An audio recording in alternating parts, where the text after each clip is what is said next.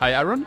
Welcome back to the podcast. The centralized paradigm has been in place since the time of the Romans. A lot of our centralized systems, the design principles we use haven't fundamentally changed. It's a question of inertia, it's a question of policy, it's a question of the public mindset. But the good news is that the momentum is building and we are seeing what we like to call a bit of a water reuse revolution starting to bubble up. I think hitting people in their wallet is one of the fastest ways to see change. Now there's a realization that it's not us versus them, it's us and them working together.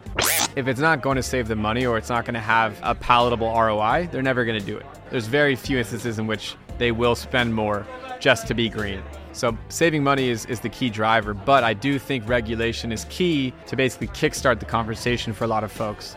A lot of people maybe have a negative viewpoint of policy and of regulations as a hindrance to innovation, but I actually see it as critical. And I understand the viewpoint of the regulators.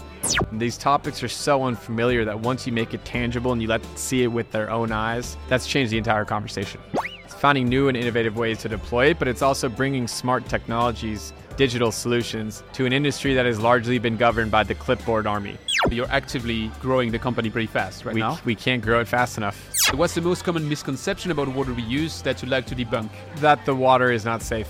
Is it still something you have to debunk? I would say for the general public, there is a yuck factor. Bring your recording equipment and maybe we'll film an episode on top of our 6.5-foot golden toilet throne.